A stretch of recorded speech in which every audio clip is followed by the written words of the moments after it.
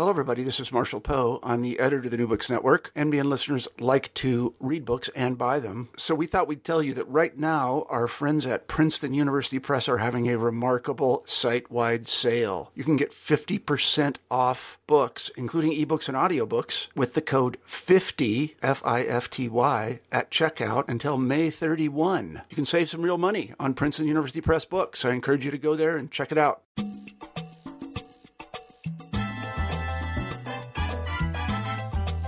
Hi, and welcome to New Books in Caribbean Studies. I'm your host, Alejandra Bronfman.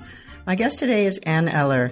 She's the author of We Dream Together, Dominican Independence, Haiti, and the Fight for Caribbean Freedom, published in 2016 by Duke University Press. This book promises to overturn our narratives of conflict between Haiti and the Dominican Republic, arguing instead for a long history of anti-colonial cooperation and struggle at the popular level. This careful and thoroughly researched book will challenge a lot of the things you thought you knew about the 19th century Caribbean. I hope you enjoy our conversation.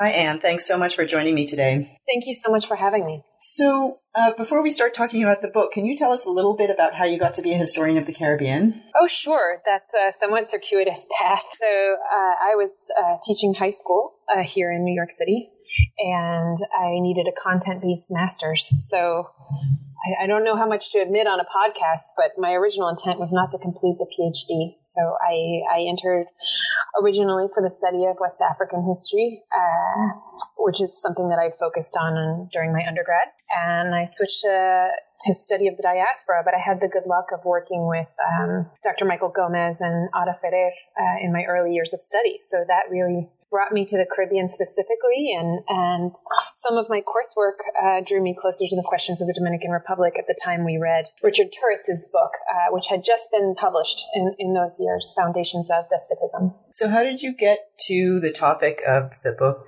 in particular? Also circuitous. So I started out thinking that I was going to work on the period that is known in Dominican historiography as España Boba, which is the period after Spain, so the sovereignty of Spain has been nominally restored by a small restorationist movement in 1808 to 1809 after some tumult in the wake of the Haitian Revolution. In the Haitian Revolution, it passes very briefly to the hands of Toussaint Louverture, and then again to the hands of some pro-slavery French governors, and then a joint movement from Santo Domingo and Puerto Rico restores Spanish sovereignty. And in that period, I hope to find a window about the impact of the Haitian Revolution onto Santo Domingo. And so I ended up writing, one of my first articles is about that period. It's about a rebellion in the early 1810s, a conspiracy in the early 1810s.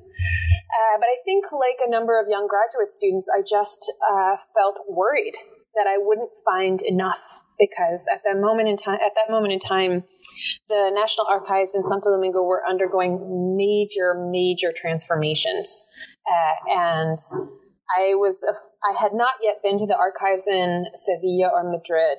And so I think the second summer of my program, I thought I better catapult forward in time. And the question of the War of Restoration is not very well discussed in English language literature, but is a principal moment clearly within Dominican historiography. And so that quickly caught my attention. So one of the things that I noticed as I read the book is the way that even the words that you use are a kind of major departure from the historiography, right? So usually the key word is the Haitian invasion of Santo Domingo between period the 1820s to 1840s, right? And then there's a kind of brief kind of re-annexation or recolonization by Spain, and that's usually a footnote. So I'm wondering, when was the moment that you realized this was your story and that you were going to kind of challenge everything that we knew about the Haitian so-called occupation? Yeah, most certainly. Yeah, that's, there are multiple layers of willful misunderstanding happening about the relationships between the Dominican Republic and Haiti. And then there's just the general distortion of national literatures. So that even the second period of the 1860s, it's very, very difficult to discuss annexationism within a nationalist historiography. It has to be an aberration or a blip or an act of treason, right? And bringing in an understanding of racialized anxieties on the part of the elites requires a much more complex conversation than most nationalist literatures have been in the past ready to tackle. So that question, it wasn't obvious about how I was going to discuss the Restoration itself, but in terms of the Haitian unification period, it seemed obvious, right? And some of the reason that it seemed obvious might have been studies about the liberatory weight, concrete and ideological, of the revolution in all of these other sites, and knowing that in Santo Domingo there were many people who were well beyond a document regime, but who were really anxiously and hopefully looking to the tumult of the East. So first of all, in these small sites of sugar slavery, which do exist in the South around the capital, particularly to the west of the capital, there's sort of a 5-river nexus there. And the idea that those people would not or did not embrace this project of liberation is just counter to any and all logic. So that was really a guiding, I think, commitment or a guiding principle in that early study. And it seems to me that you also had to use very different kinds of sources than the ones that we've seen in the past. So what kinds of sources do you use to tell the story? Well, so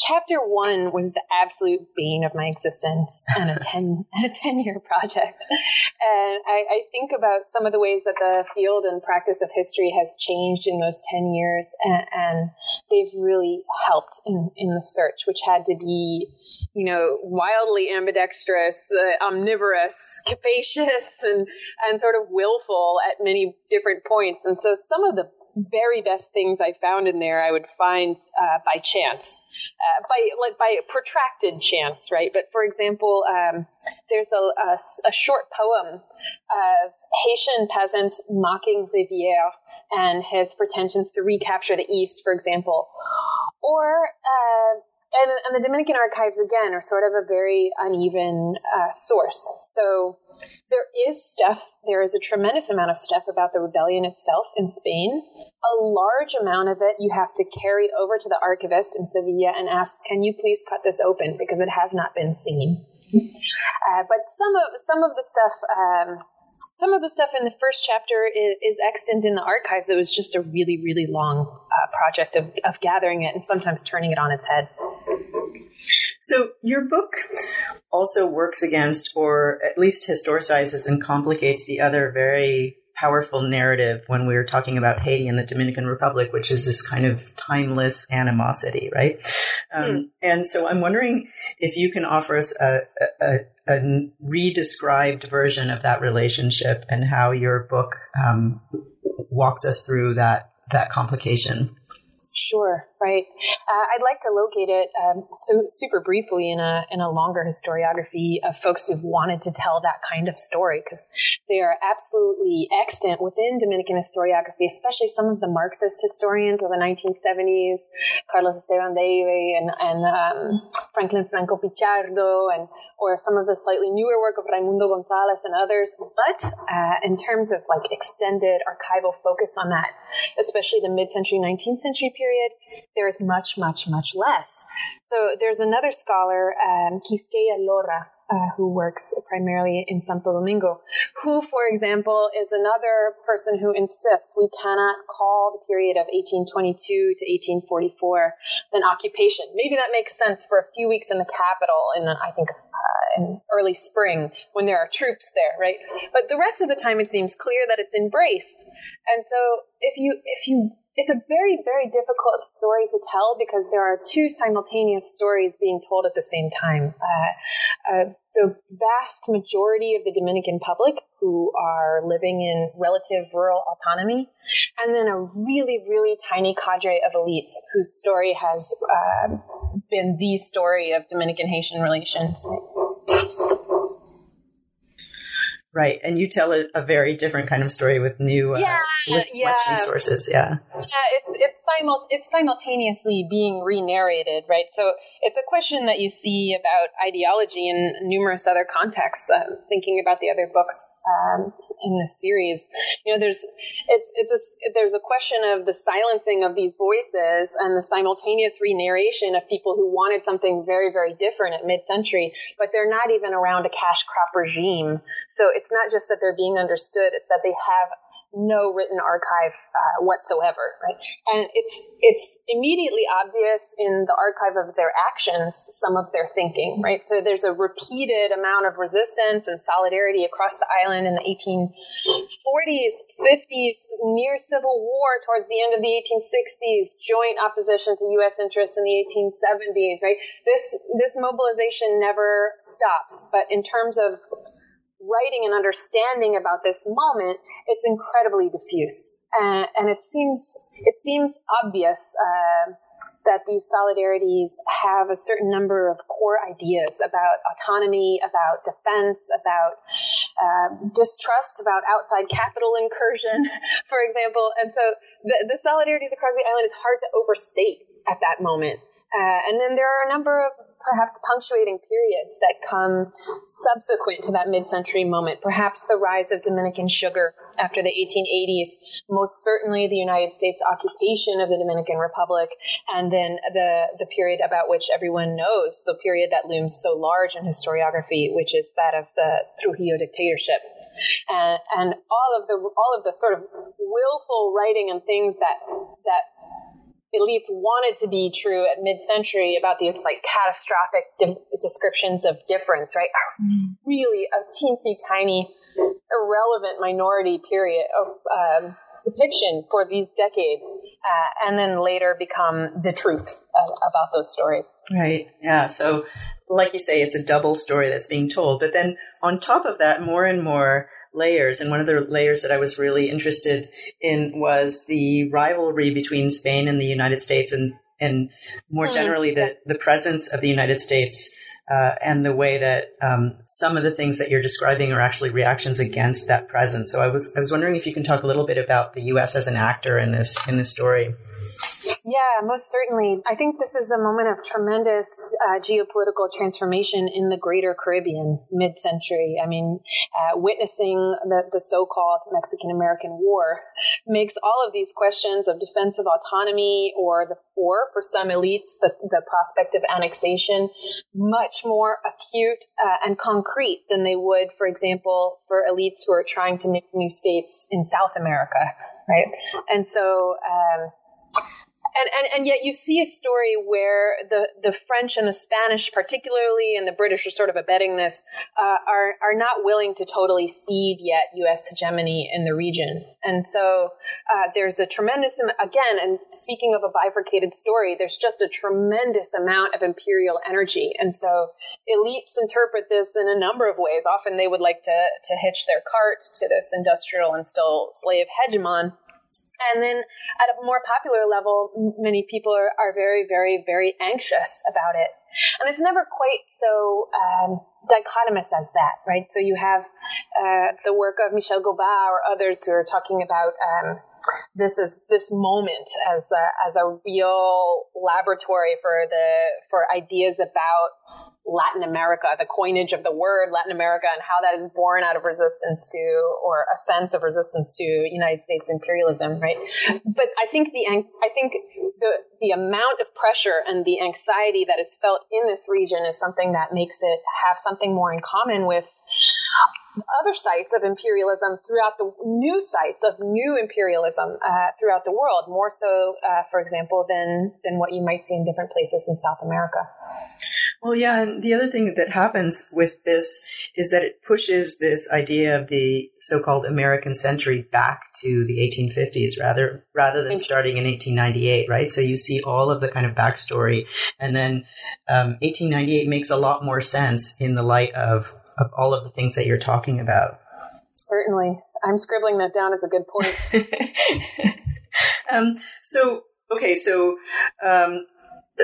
One of the other things I found really interesting in the book was when Spain kind of re-enters the picture.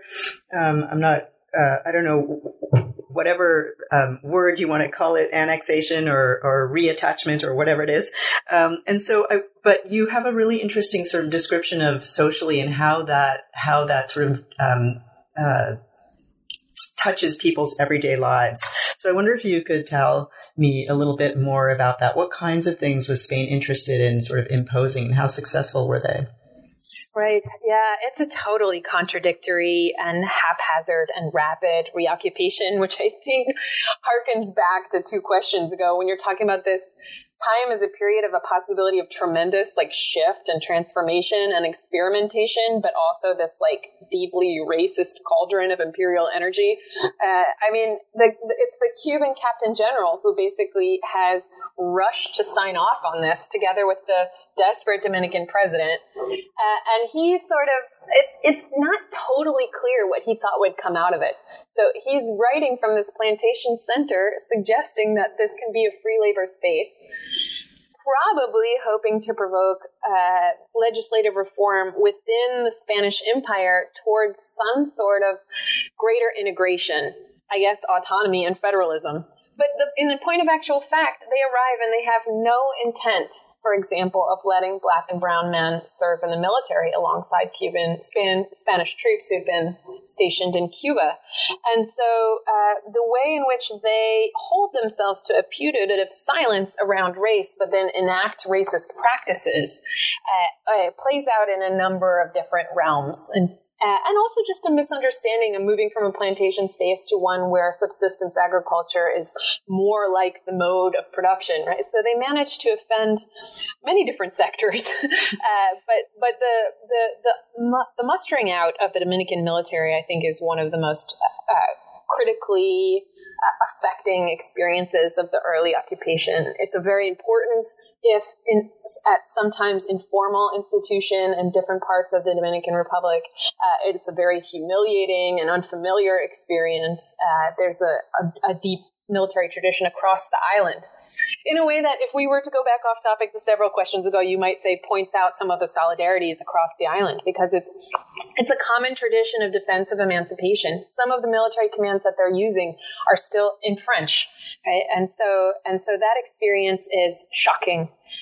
But then there are other places where the occupation perhaps never reaches, or these sort of center island towns where maybe they send a priest from Tarragona or something. And that person is a difficult figure, perhaps of veneration. They don't really want to bother him in the early rebellions, right? But also one that poses the potential of a serious reorganization of people's lives, even when it's not an occupying force. And so the response to that occupation, I argue in the book, it predates even the arrival of the first troops.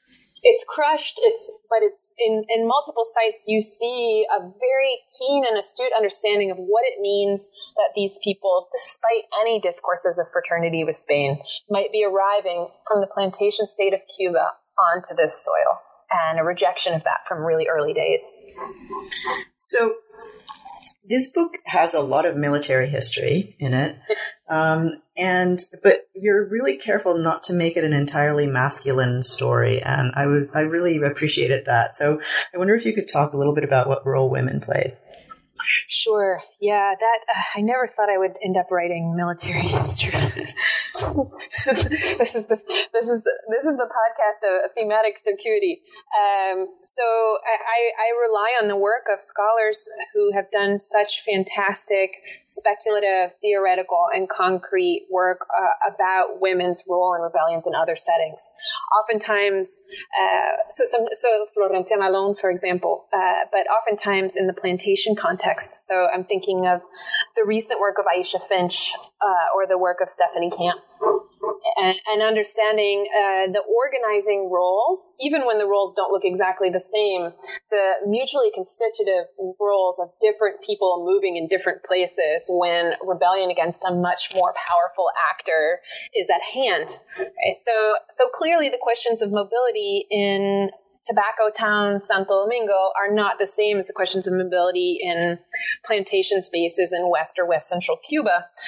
But the scholarship, I hope, can inform, and even if it's just speculation. And there are a few sites in the archives where you see explicitly not just the gendered appeals that the Spanish elites and the Dominican loyalists are making, which are sort of expected and rote, but also their description of women's role in alerting people where the fighting is moving, right? And then also their flight, either individually or with families outside of towns. I mean, everyone is burning down the town. It's hard to overstate the level of community understanding and collective panic that this new occupation brings.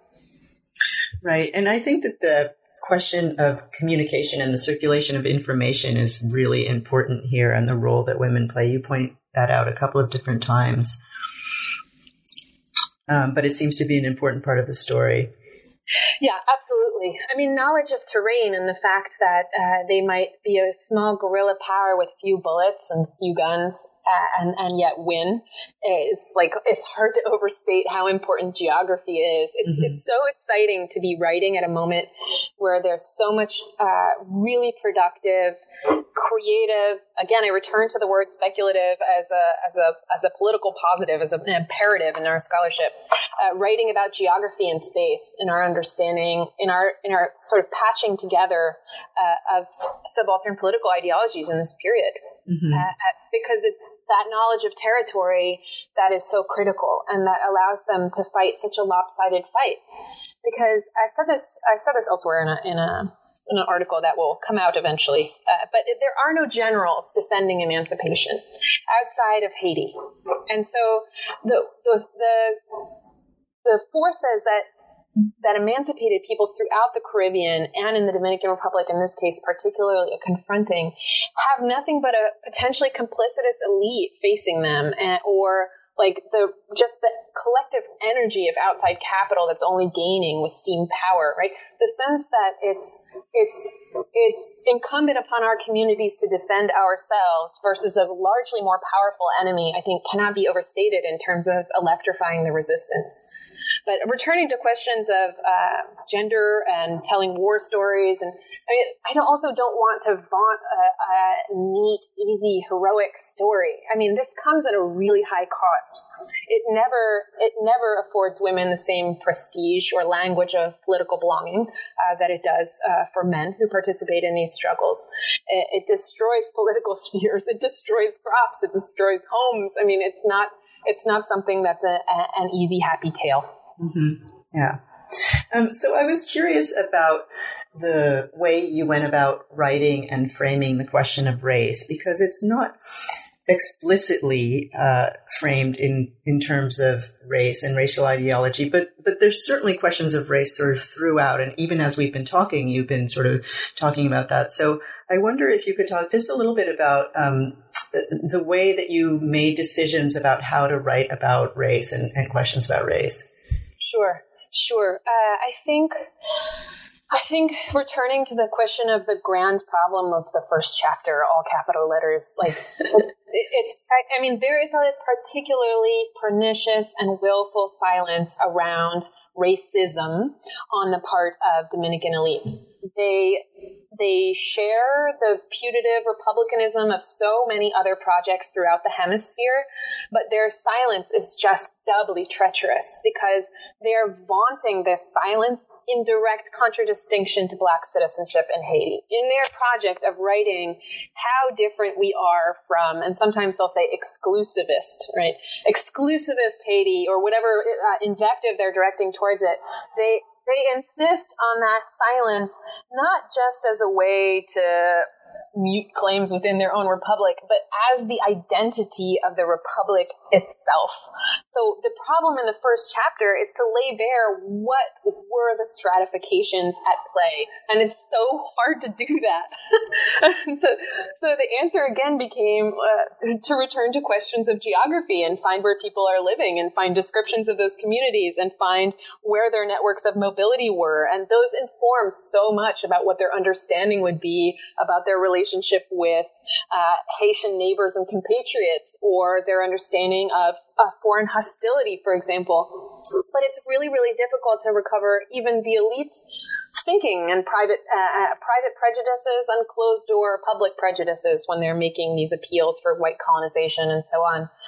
And on the part of different subaltern groups in different places, it's even more it's even more difficult outside of moments of rebellion. I think we can talk about the moments of rebellion in a moment, but outside of the moments of rebellion, it requires returning to this very partial archive and speculating hard. And sometimes there are these grand document collections, all obviously, maybe not obviously, but they are almost principally the writing of elites, by this historian named Emilio Rodriguez de Morisi.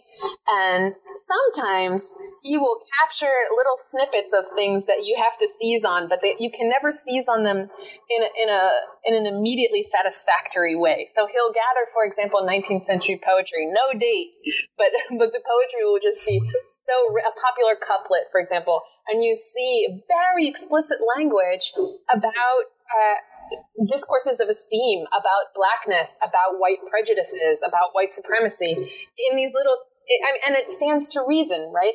Because one of the ways that Dominican historiography has often been distorted is it's been set in this conflict with Haiti, but somehow outside of the Caribbean.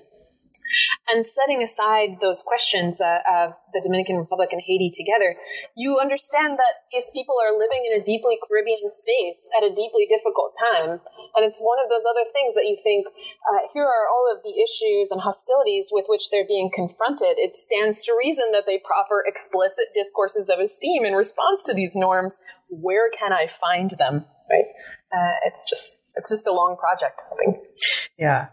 I mean, and this idea of the history of the Dominican Republic or Santo Domingo existing outside of Caribbean space, I found really interesting because I did feel that one of the things that your book does, and maybe we mentioned this a little bit earlier, but it really sets the stage in a very clear way for the Cuban Wars of Independence and Emancipation. So what you get is sort of 100 years of struggle against colonialism and slavery in one place or another. And these places, as you point out, are very closely connected during this period. And they are connected through the mail and through these kind of steamships and all those other kinds of things. So you can no longer tell those stories separately. I thought that was a really important point. Sure. I mean, I think that's one of the wonderful things that Haitian Revolutionary Studies has informed us so completely and fruitfully.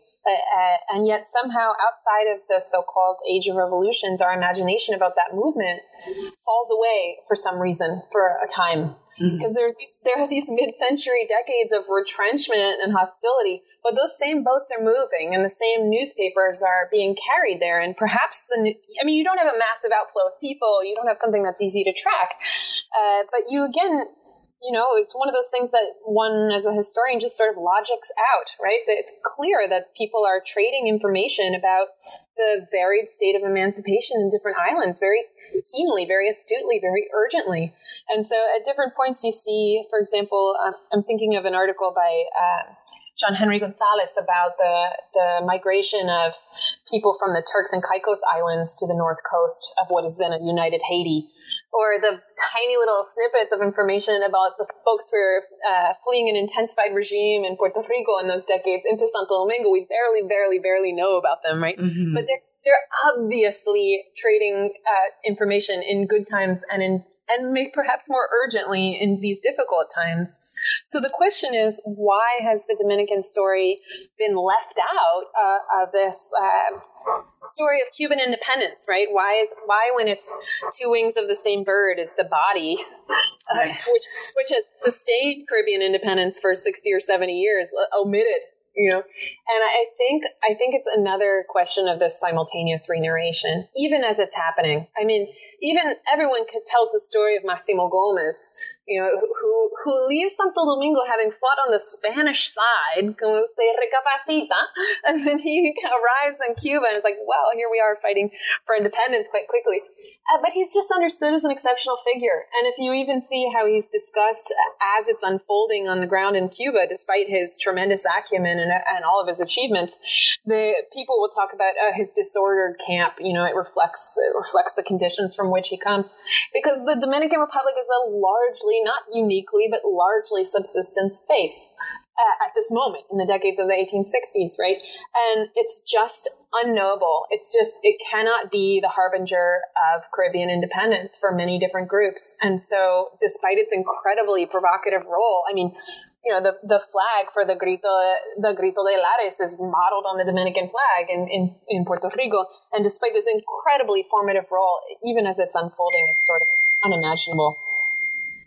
Yeah, and that was actually one of the moments as I was reading this book, and Maximo Gomez shows up, and I realized that he, in the Cuban historiography, which I'm more familiar with, he just kind of pops in, and suddenly there he is, and there's no context about, what's he doing there, and how does he know, all of those kinds of things. So I really appreciated that as well. He's such a troubled figure, I gotta say. I mean, I don't know about his life personally. I'm saying troubled in the historiography.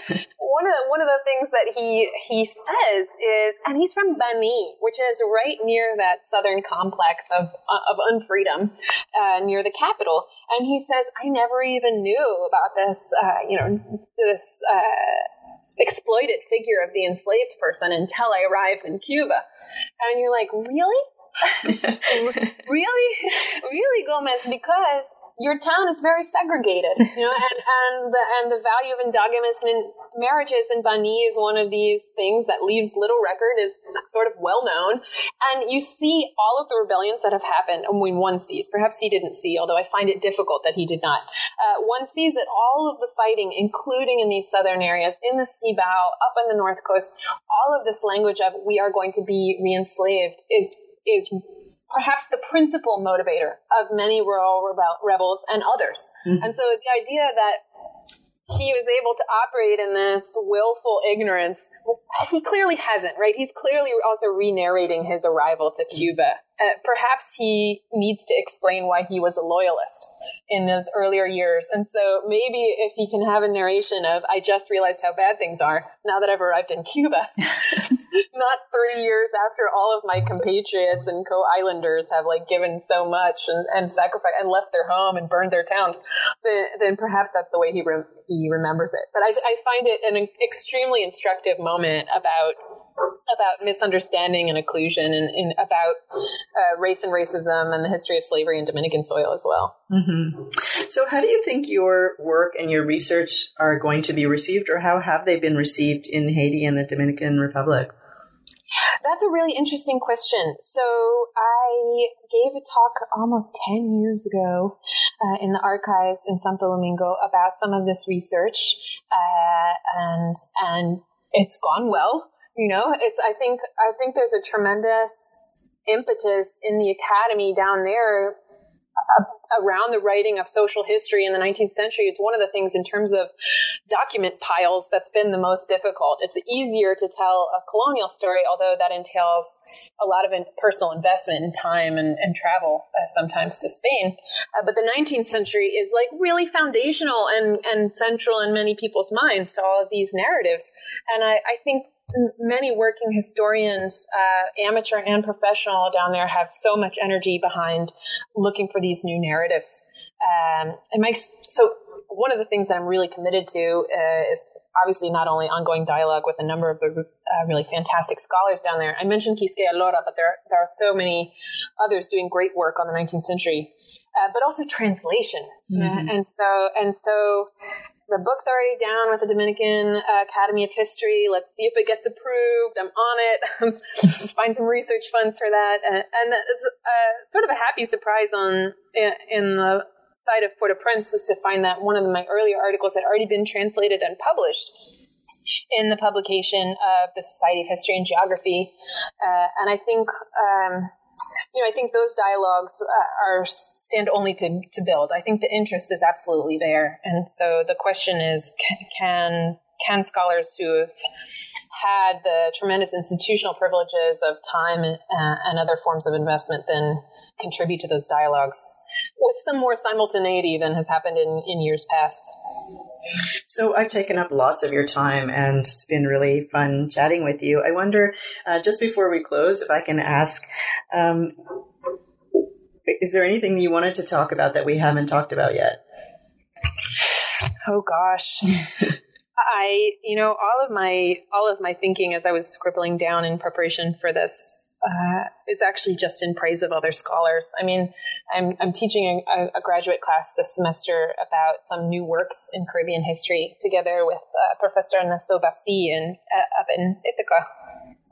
And we've seen so much really wonderful 18th century and 19th century work come out that is thinking about space and de-romanticizing mobility. And I'm thinking of Marisa Fuentes' work or Roshana Johnson's new book. And I think that is one of the central questions of the 19th century is how not, in addition to the questions that they address centrally in their book, is how not to romanticize the very different shifting ideas of the possible that lead to this wild incident of annexation, right? Because even with sort of exceptional stories about mobility, you have like the reason that this is imaginable in so many people's eyes is this tremendous new wave of imperial aggression that affects the Caribbean so centrally, concretely, and discursively. So not just the actions of the United States, but also all of the pressure against Caribbean independence that is informing new projects and deepening projects of colonialism in Africa and Asia and all these multiple sites, right?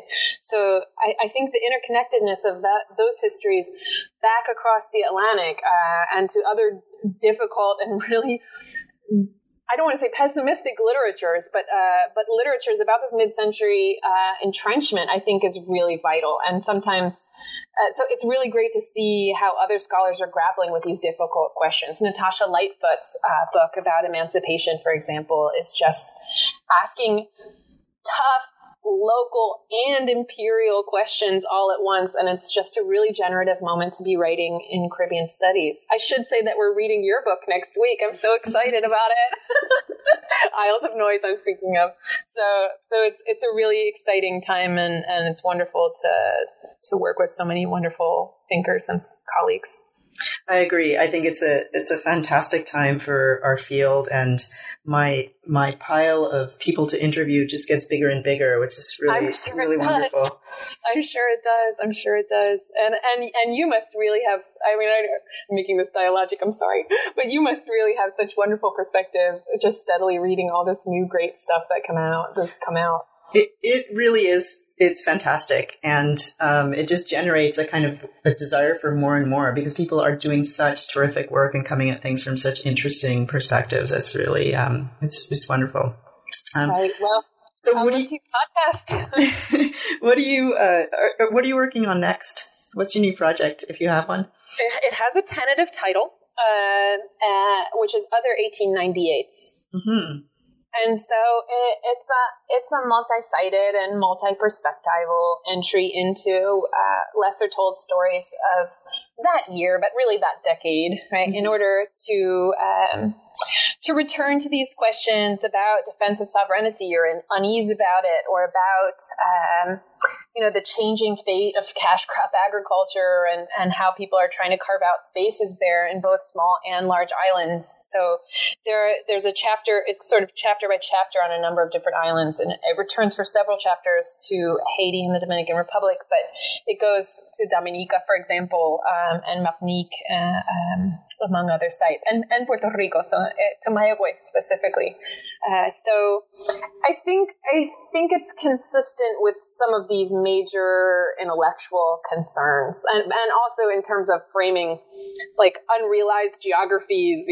I should shout out Ernesto again. Speaking of unrealized, popular geographies, I want to tell some stories that are very much in dialogue with that really rich literature on Cuba and the Philippines and Hawaii and other sites. That sounds wonderful. Fingers crossed. Thanks so much for talking to me. I really enjoyed our conversation. Thank you. Me too. Thanks again for all of your time. Thanks for listening to New Books in Caribbean Studies. I'm Alejandra Bronfman, and I hope you can join me next time.